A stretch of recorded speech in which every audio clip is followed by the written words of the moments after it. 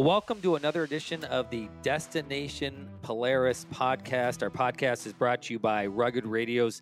Right now, if you are out in California, you are aware that King of the Hammers is going on, and Rugged's got their Rugged Garage out there. And if you've never been to an event, doesn't have to be King of the Hammers, any events that Rugged is at, stop by their place. They are amazing. They will, if you've got problems with your gear, your communications, most of the time they will fix it for free. Yeah, no cost. Plus, if you want to get new gear, upgrade your stuff, what have you, Rugged has got you covered. And of course, if you can't meet them up at the event, go online, check out ruggedradios.com. Rugged Radios is your authority in communication. Well, we are off to a great start to 2022. Myself, I just got back from a trip in Baja, California, down in Baja Sur last week. We were filming an episode. Lots of details coming up on that. A podcast coming up on that here, I believe the next one. But today we have a very special guest, someone that I have known since basically I started doing the TV show 13 years ago, and that is Frank Keane. Frank, how are you, sir? Good. How are you, sir? Good. If you don't know Frank Keane or you haven't come across Frank, you need to get to know him because Frank, I feel like when we were doing stuff or showing up at events, you're always there. Yep. Frank, how did you sort of become such an integral part of the industry? Because I feel like there's a lot of guys who work in the industry, stuff like that, but you weren't somebody necessarily worked in the industry, but all of a sudden you became sort of a go-to de facto, someone that had a ton of knowledge in it. Well, I started 14 years ago, somewhat similar to what you did, and I was blessed to be the administrator of the RZR Forum, and 122,000 members worldwide, and 2.9 million posts to date. I also administer multiple social media and own and operate a desert event center called RZR-Ville in the New Mexico desert. Prior to that, the side-by-sides, of course, we had quads and did a little motocross with a Penton KTM. Now, when you were doing RZR forums, and the forum world was going crazy, what was that like to be a part of when people were just going there for information, questions, guidance, everything? Yeah, I've been the administrator for the last 12 years. We're at 122,000 members worldwide with over 2.9 million posts. So it's grown and continues to grow, and also administer multiple social media pages and operate the Desert Event Center called RZR-Ville in New Mexico. Is that still the number one site when people have RZR questions or comments that they can go to? Yeah, it's interesting with the advent of social media and everything. Most of the comments I see is that, social media is fine for posting a picture of your ride or what you may have added to your machine, but when it comes time for any technical stuff or serious maintenance, the forum is still the place to go. Yeah, absolutely. What kind of information, Frank, can people get when they go there? Well, the most valuable thing they get is, first of all, the maintenance of their machine. I've worked with Polaris for many years and helped with some warranty claims and give you an idea is that, I'll have a guy say, well, I dusted my engine and Polaris is not covering it under warranty. And my question is, well, when was the last time you serviced the air filter? And the answer comes back is, where is the air filter? Tell them it's next to the blinker fluid. Yeah. Yeah. So it's a good educational spot, and the membership is always willing, to help a new user without degrading them and saying, you don't understand, you haven't done your homework. So we've got a good group of guys, and I've got a good group of moderators that work for me that handle the day-to-day and forward and answer those questions for these people. So it's kind of a safe place to go to say, hey, I'm new to this, and how do I do this, and what do I expect, and so on and so forth. I'm going to get to your what you got going on in New Mexico here in a little bit, but you bring up an interesting point, Frank. Uh, Sometimes, and what I've learned over the years is getting involved in this sport can be intimidating. You know, you've got to get a machine, you got a trailer machine. Where do I ride? How do I service and stuff like that? And having a forum is probably a valuable tool for a lot of people. Yeah, not only, just having the form, but, then as I mentioned earlier, with the forum rides that we started to do were really educational. So we had new riders came out and we gently explained to them how this works and what the machines are capable of. And then tell them to look, follow our lines and we'll take you through, some difficult trails and put your hand up if you're not comfortable and we'll come back and educate you and it's really worked out well. Rather than degrading them that you don't understand us, you don't understand that. Everybody starts out as a new user and a learner in this sport, and the more people that we can educate, and first of all, how to operate them and maintain them safely, and then what's expected of you, when you use this machine on public lands. All of those things are really important, and without intimidating them, I think that the group rides have really had an impact on thousands of people across the country. I totally agree. I totally agree. And I want to talk about the group rides, but I want to hear your story, Frank, because I do find it interesting that you were sort of like adult onset to this off-road world. You didn't start when you were a kid or anything like that. You were later, much later in life. Yep, 57 actually when I started with the first Polaris 900.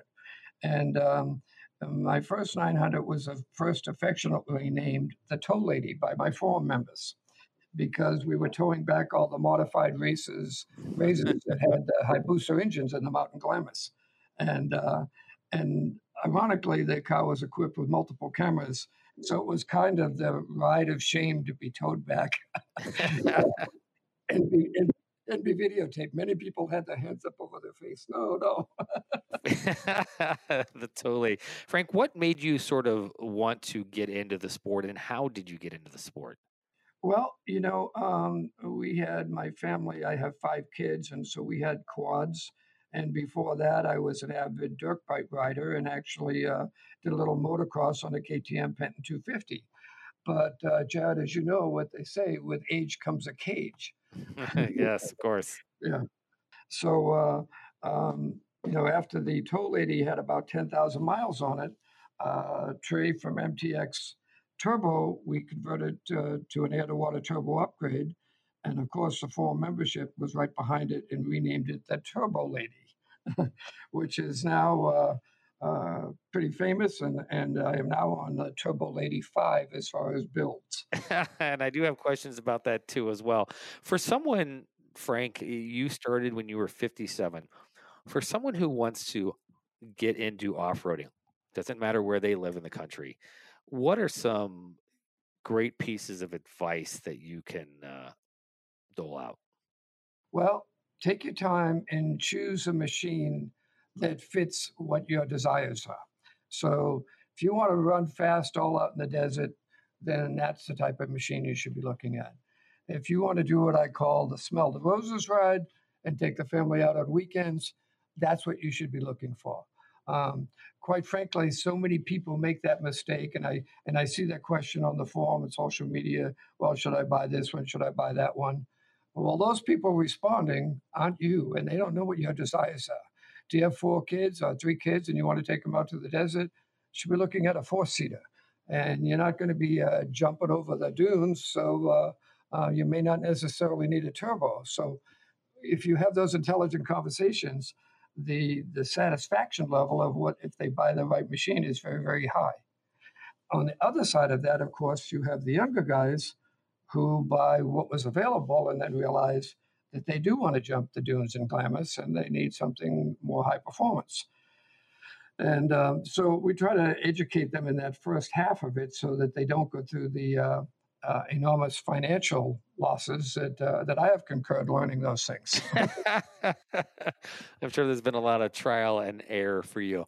Now, Yes. I remember sort of the first time, Frank, that we sort of crossed paths is when you were doing And you talk about these group rides, and people ask me sometimes too, what's sort of the best way to get involved? And I will often say to them, connect with the local ATV club in your area. Go to one of their meetings, get to know people, ask them questions in person, and because everyone in this community, uh, is super nice, as over the years, and they're very helpful because they all know they were that person at some point too, typically, Amen. you Amen. know, and so they're willing to bestow. It's not like this, I'm not going to share with you this secret that I know about. And so I tell them, get with your local ATV, maybe go out on a ride, maybe borrow a machine, maybe ride along with somebody.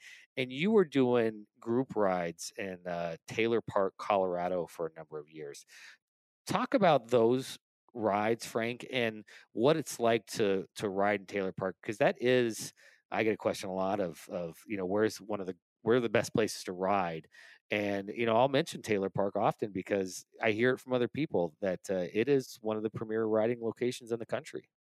Yeah, yeah, it is. I did. I expanded after starting the rides in Glamis and realizing a variety of different riding terrains, that it was important that we expand to different parts of the country and expand these rides for people that may locally ride the mountains, not the dunes.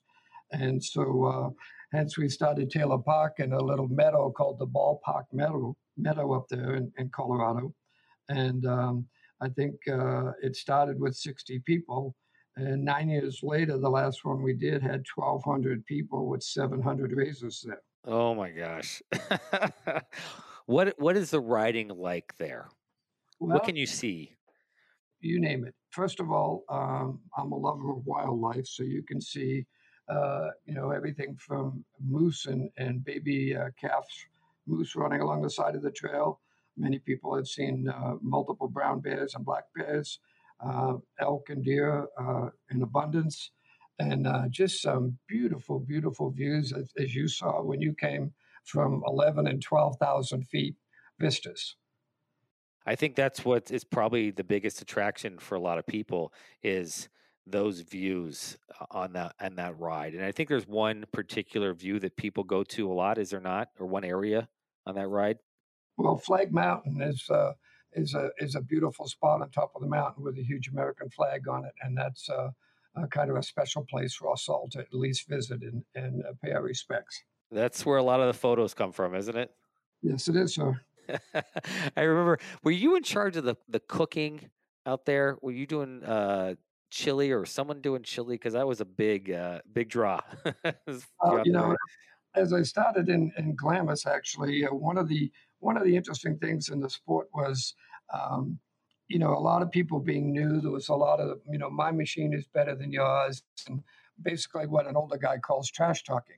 So it started in Glamis after me seeing a couple of these things go on, and said, well, I've always believed the way to get people together and talking is by breaking bread with them. So I dragged a 60-foot tent out there and made 89 gallons of my somewhat famous buffalo spaghetti sauce and fed 60, 70 people a night after long days in dooning.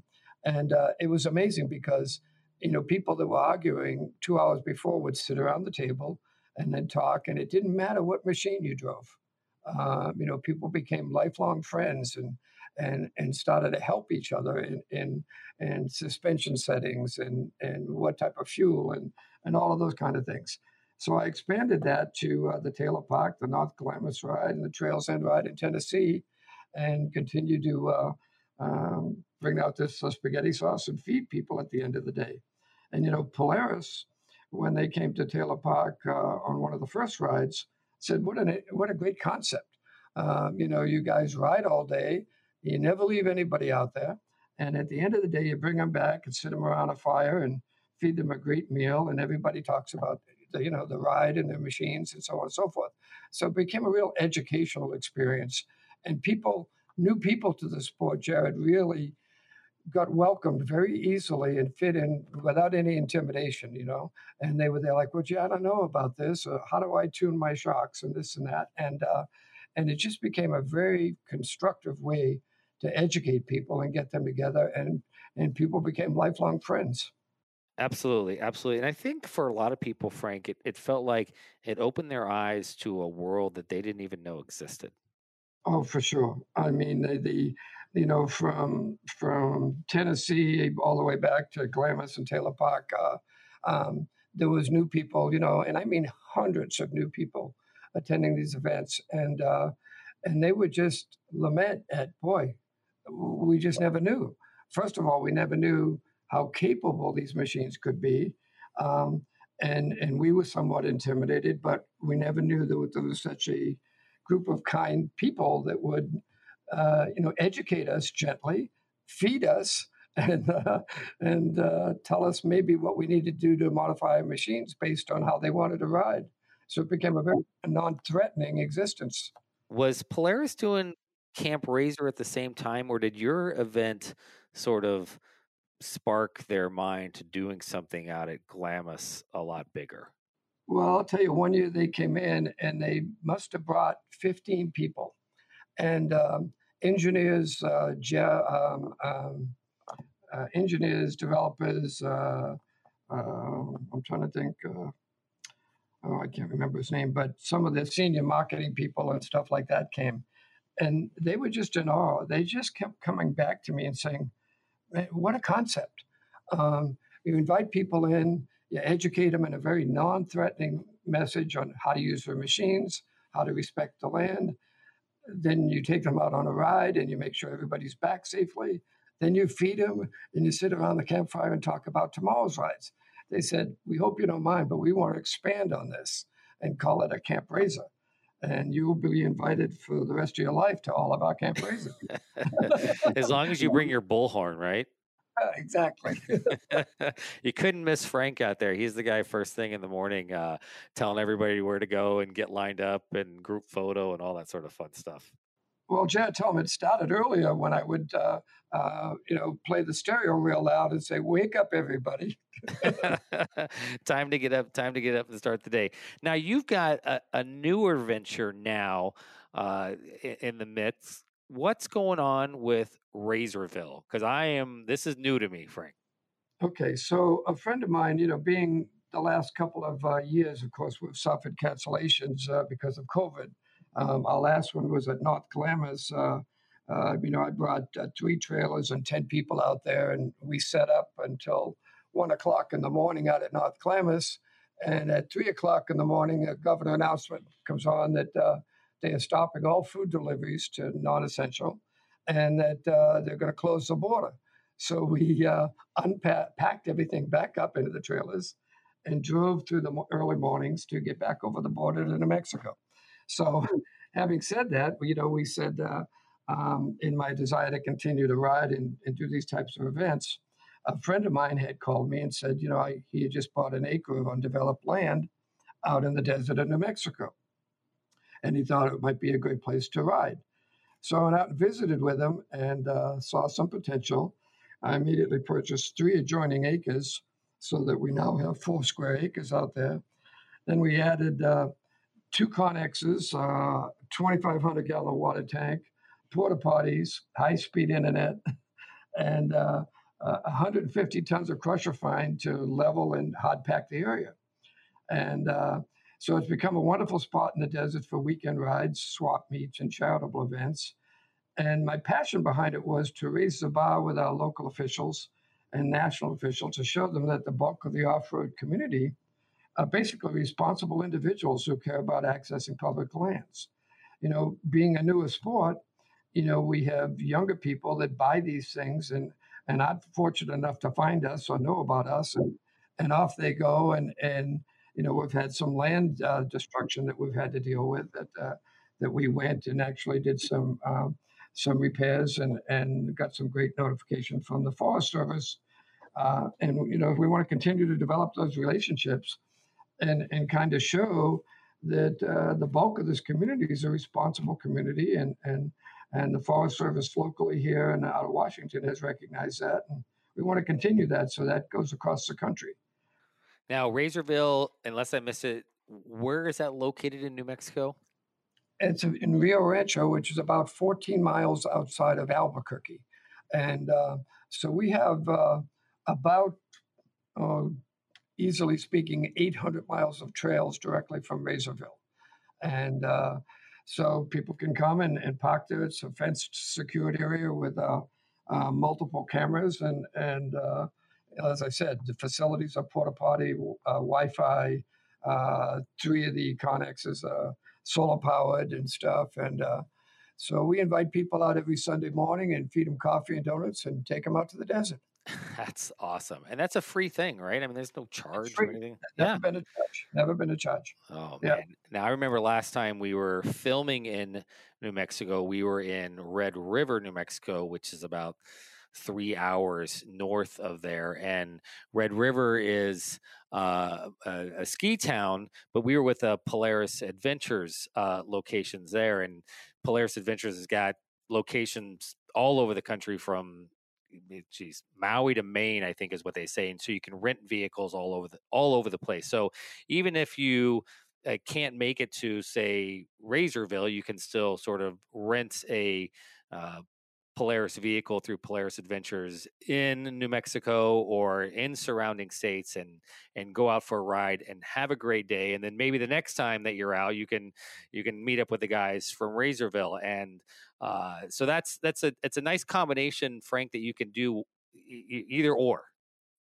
No, for sure. I mean, the availability. I mean, you can even rent a razor in Maui, Hawaii, right now, and and that just helps grow the sport. And I've met some of the adventure people over the years, and they do a great job of promoting the same things that we are concerned with, is adequate safety and capabilities of the machine, and more important, respecting the land that we're riding on.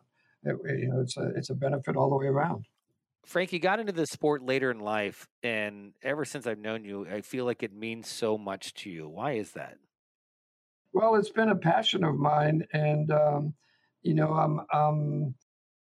one of the demographics that a lot of people in the beginning of the industry ignored was people in the older group.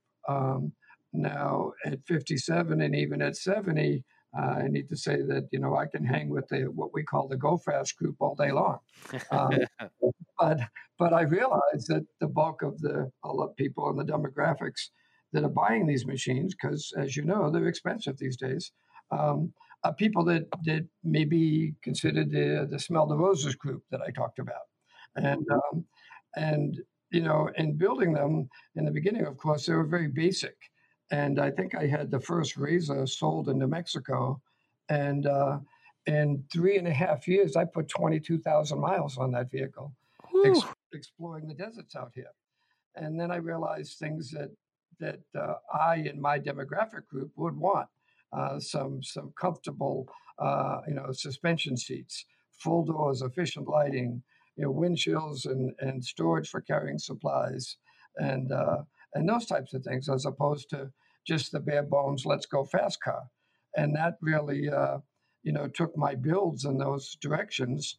And so from the first Turbo Lady to Turbo Lady 5, there's probably a million social media hits of people that have been copying those. And I started on Turbo Lady 4 producing build sheets so that somebody could take that sheet to their dealer and say, hey, this is some of the things that I want you to do for my car.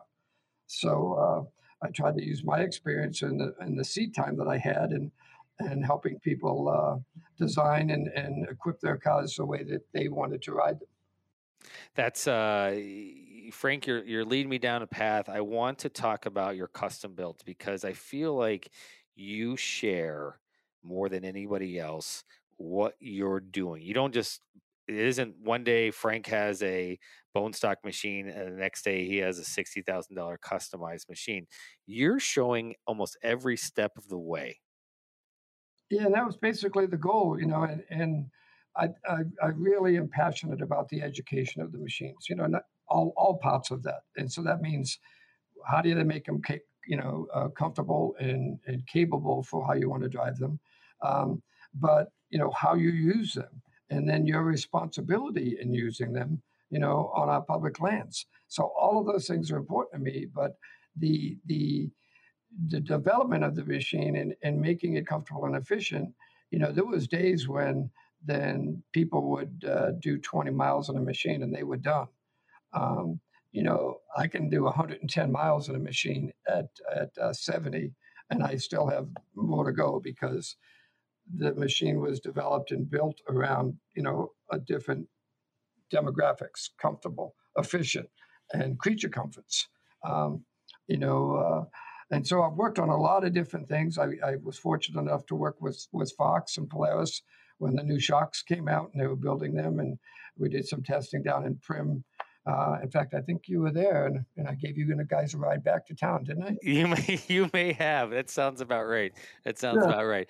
All right. yeah, So here's a question, Frank. I mean, once obviously the big question is what machine is for me, right? And now yeah, once I got a machine, I see everybody else's customize their machine some way, somehow. So it's just looks different, looks cool. It's mine, right? yeah. Where do I start, right? I mean, because there are so many options when it comes to customizing your machine. Do I start with, wheels and tires? Do I start with some sort of suspension modifications? Do I just get some comfy seats? Do I just put in a killer stereo? And maybe that's to each their own, but where do you like to start? Well, I like to tell people to start on things that are going to prevent them from getting home. So, so wheels and tires are crucial. Um, most of the manufacturers will put whatever tires are available under the bidding structure on these cars when you buy them. Um, I've been running motor race Kevlar tires since they were invented, and um, and I don't carry a spare, and I have never had a flat. And I'm talking about maybe 200,000 miles over the years, and Woo! in It's 17 different impossible. 17 different cars. So I've never walked home. Second thing is, service and maintenance. I told you the story about where's my filter. So that's one of the things I do before our rides go out every Sunday morning is a little safety meeting, a safety check, your gas. And then we've had some tragedies from people not understanding things like, you don't carry gas in the back of any one of these machines, no matter who makes it. That it's a dangerous situation, and so I like to focus on what's going to allow you to get home. After that, it's going to be your creature comforts. I believe suspension seats are extremely important because larger people and tall, heavier people can actually, compress a regular stock seat on anybody's machine, not just Polaris, down to the point where their tailbone will come in contact with the metal frame, and that's never good. So that, and then of course, I am an old school guy that likes static 6-point harnesses to be held in and tight and comfortably. Full doors would be another thing because it, prevents those nasty tree limbs up at Taylor Park from coming in and biting you in the thigh. So, we kind of start right in those directions. But what's going to get you home is your machine maintained properly, and you're not going to have a flat tire or break a wheel. Um, and after that, it's comfort and conveniences that come with it. Stereo, effective lighting at night is very important. And then, I designed and built a storage box, many, many years ago that would carry a full complement of tools and so that I could repair and tow and salvage vehicles that weren't so uh, ready to go out in the field. Tools, is that one that often gets overlooked?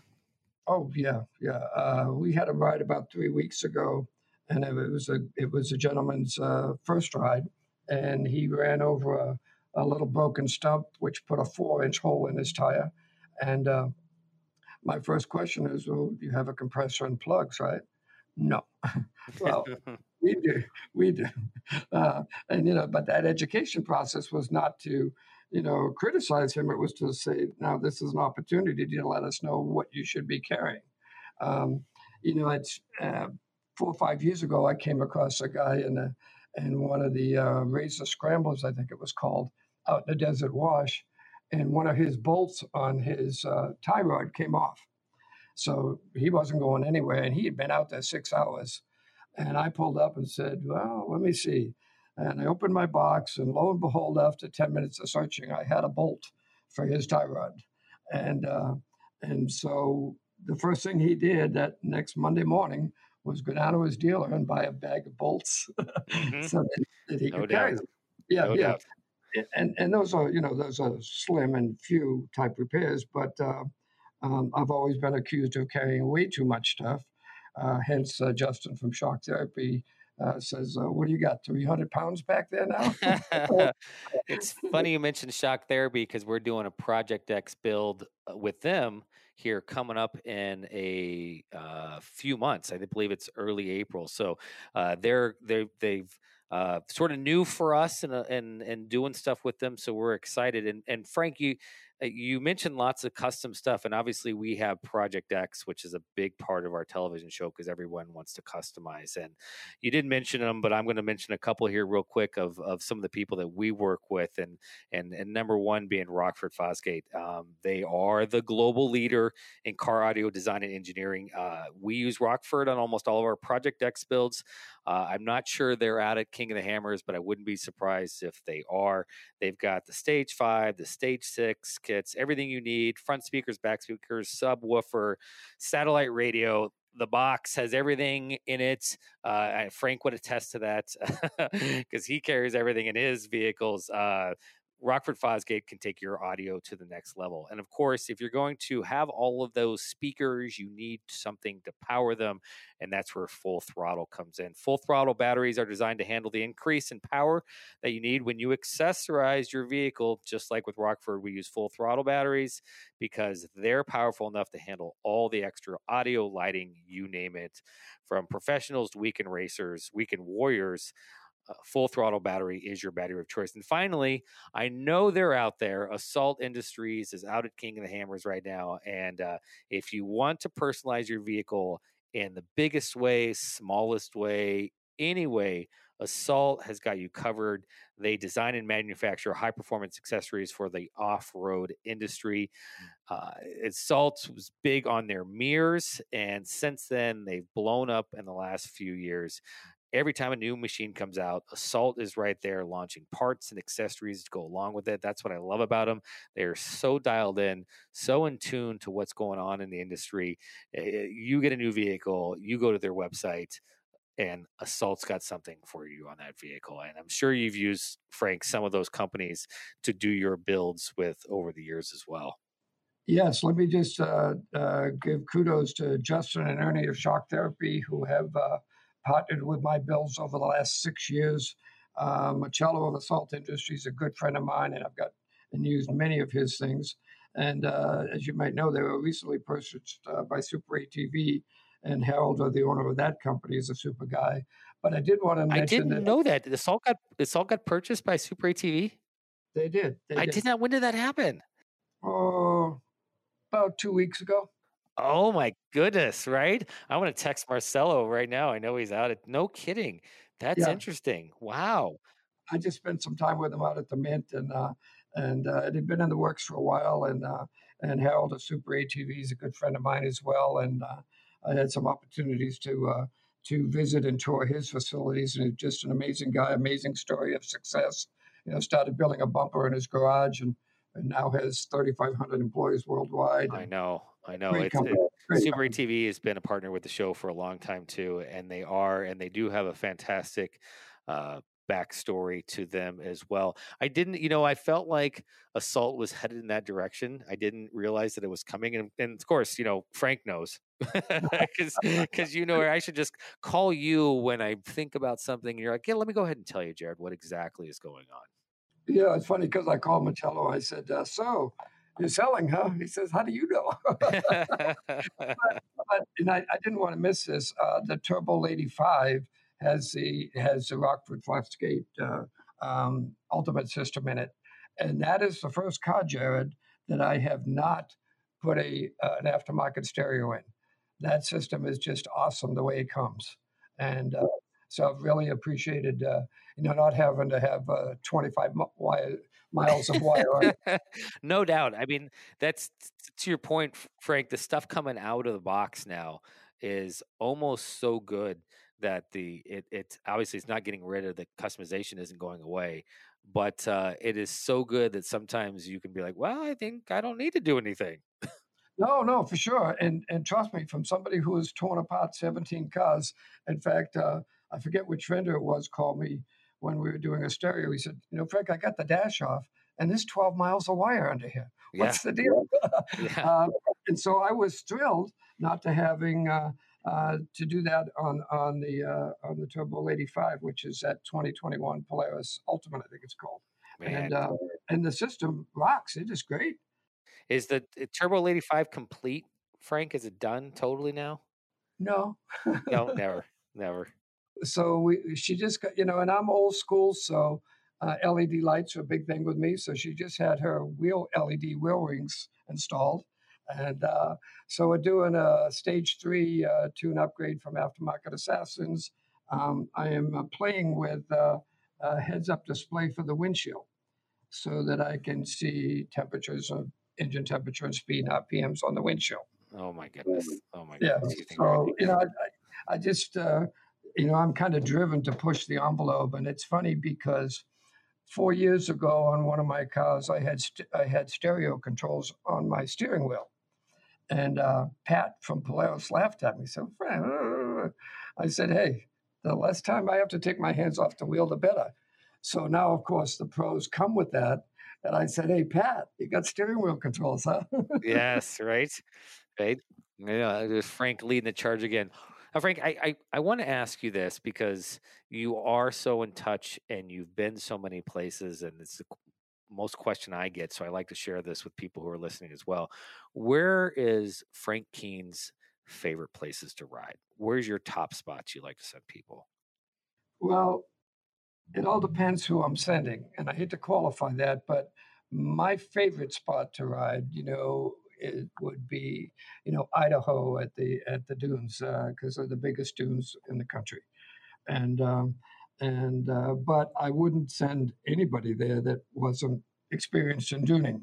Um, so after that, we do a ride locally here out of a town called Espanola, Ojo Caliente area, and we ride all the way up to Osier, Colorado, which is about a full day event, and it's similar to views to Taylor Park. Uh, so that would be on the top of my list. But Taylor Park and North Glamis really played out for a wide range of people with a wide range of capabilities to go there and enjoy those places. So those would be my two top picks for destinations for people new to the sport. Yeah, absolutely, absolutely. Those are I think top choices. We did a ride in Silverton. Have you been there? Yeah, I assume. And I have. that place is amazing. Yeah, but as if you're thinking in my train of thought, I would not send a new rider to Silverton. No, I mean, they do have Players Adventures location there, and you can do it. You're right. It wouldn't be someone who's new would feel overwhelmed and intimidated just because of the elevation and where you're riding and some of the terrain there. But Yeah, if you're somewhat of an experienced rider and you're looking for that sort of destination to drive to or to fly to and then get a vehicle, that's a great that's just obviously the timing has to be good for that. It's you can't get up there until like after 4th of July because of the snowpack, but right. we went in late August, and it was just gorgeous. It was just Yeah, the window there is very small. I will say this: the window yeah. there is very small, maybe a couple of months, and that's about And it. family type things. I don't think there's any place better than North Glamis because they can ride all day and then they can come back and the wife and the family can soak in the hot tub pools. You're right. You're right. We have been there too, and people who haven't been there are totally missing out. And on the North Glamis, I think that's. I don't know if it's still a secret, or just everyone, obviously brings their campers or trailers or whatever and just goes to Glamis? But North Glamis isn't Glamis. Yeah. It is just like the name is there, but it really is more like desert riding there. And they do have these hot spring pools there that are awesome. It is. I mean, they have a restaurant there as well, and I think there are some accommodations if you don't have any that you can stay there and rent. But talk about a pretty neat spot. And then, of course, you've got places like Superstition Mountain and East Jesus nearby if you want a little bit of a ride to something that's a throwback in time, very California odd. If you've been to those places. Hotel California. Yes. Totally, totally. Yes, check in, you can't check out. No doubt, no doubt. That is very cool places. Frank, what's next on your to-do list besides finishing your machine, taking people on rides? What's kind of going on in your brain for the next big thing? Well, I want to continue to develop the concept of RZR-Ville and see if other people across the country are interested in establishing those types of things in their areas, and I could educate them a little bit about what works and what doesn't work, and it's kind of like the adventure thing, but it becomes a permanent location. We have people that have been coming since I opened the gates that are there every single weekend. They don't ride anyplace else. And then, it works out well because it's controlled, and I've had city council and mayors and Fish and Game come down and participate in the events. And the more of that I can do, then the more acceptance there is, I think, of this sport in other areas of the country. Because, as there's difficulties, and we're facing closures, land closures, in a variety of areas across the country. And I'd like to try and do my best to prevent those and say, hey, wait a minute, you can do this the right way, and we can show you that we're a responsible group. And, when I did Taylor Park, I think by the third year, Jared, they came back and said that we added $1 million to their economy every year. Wow. And so it becomes a win-win for everybody, responsible use of the land, responsible use of the machines, people enjoying themselves. And so I'd just like to try and, expand that passion, because there are other areas of the country that don't do this type of stuff. And we seem to have a lot more of public disdain for off-roading groups that are not, following some of these rules and regulations. No doubt, no doubt. Well, Frank, you've been doing it for a really long time. You're a wealth of information, and it's been a thrill to have you on the show. Before we go, I got to mention our friends at Quad Boss. They've been around for 20 years, not as old as Frank, but they've been around a long time nonetheless. They make dependable parts whether you're a rider, rancher, farmer, and hunter. Again, having those accessories and parts is just part of what you need to do when you are off-roading. They want to make work feel like play. You want to depend on your machine to do the job, and Quad Boss offers the parts to do that with their tires, starters, axles, and a ton of other accessories. Everything you need to do to get the job done. Frank, I appreciate it. I feel like now when we're planning our next season that RZR-Ville in New Mexico is going to be on our list. Come out and see you and ride a few of those 800 miles that you're talking about out there. Yeah, I appreciate it. Look forward to seeing you guys. Yeah. All right, Frank, been a pleasure. Take care, and I know we will see you soon on the trails. On the trails. Thank you, sir.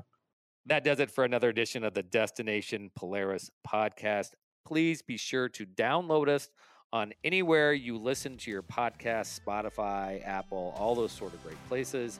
And next time, be sure to listen in because I believe we will be talking about Baja. We'll talk to you again soon.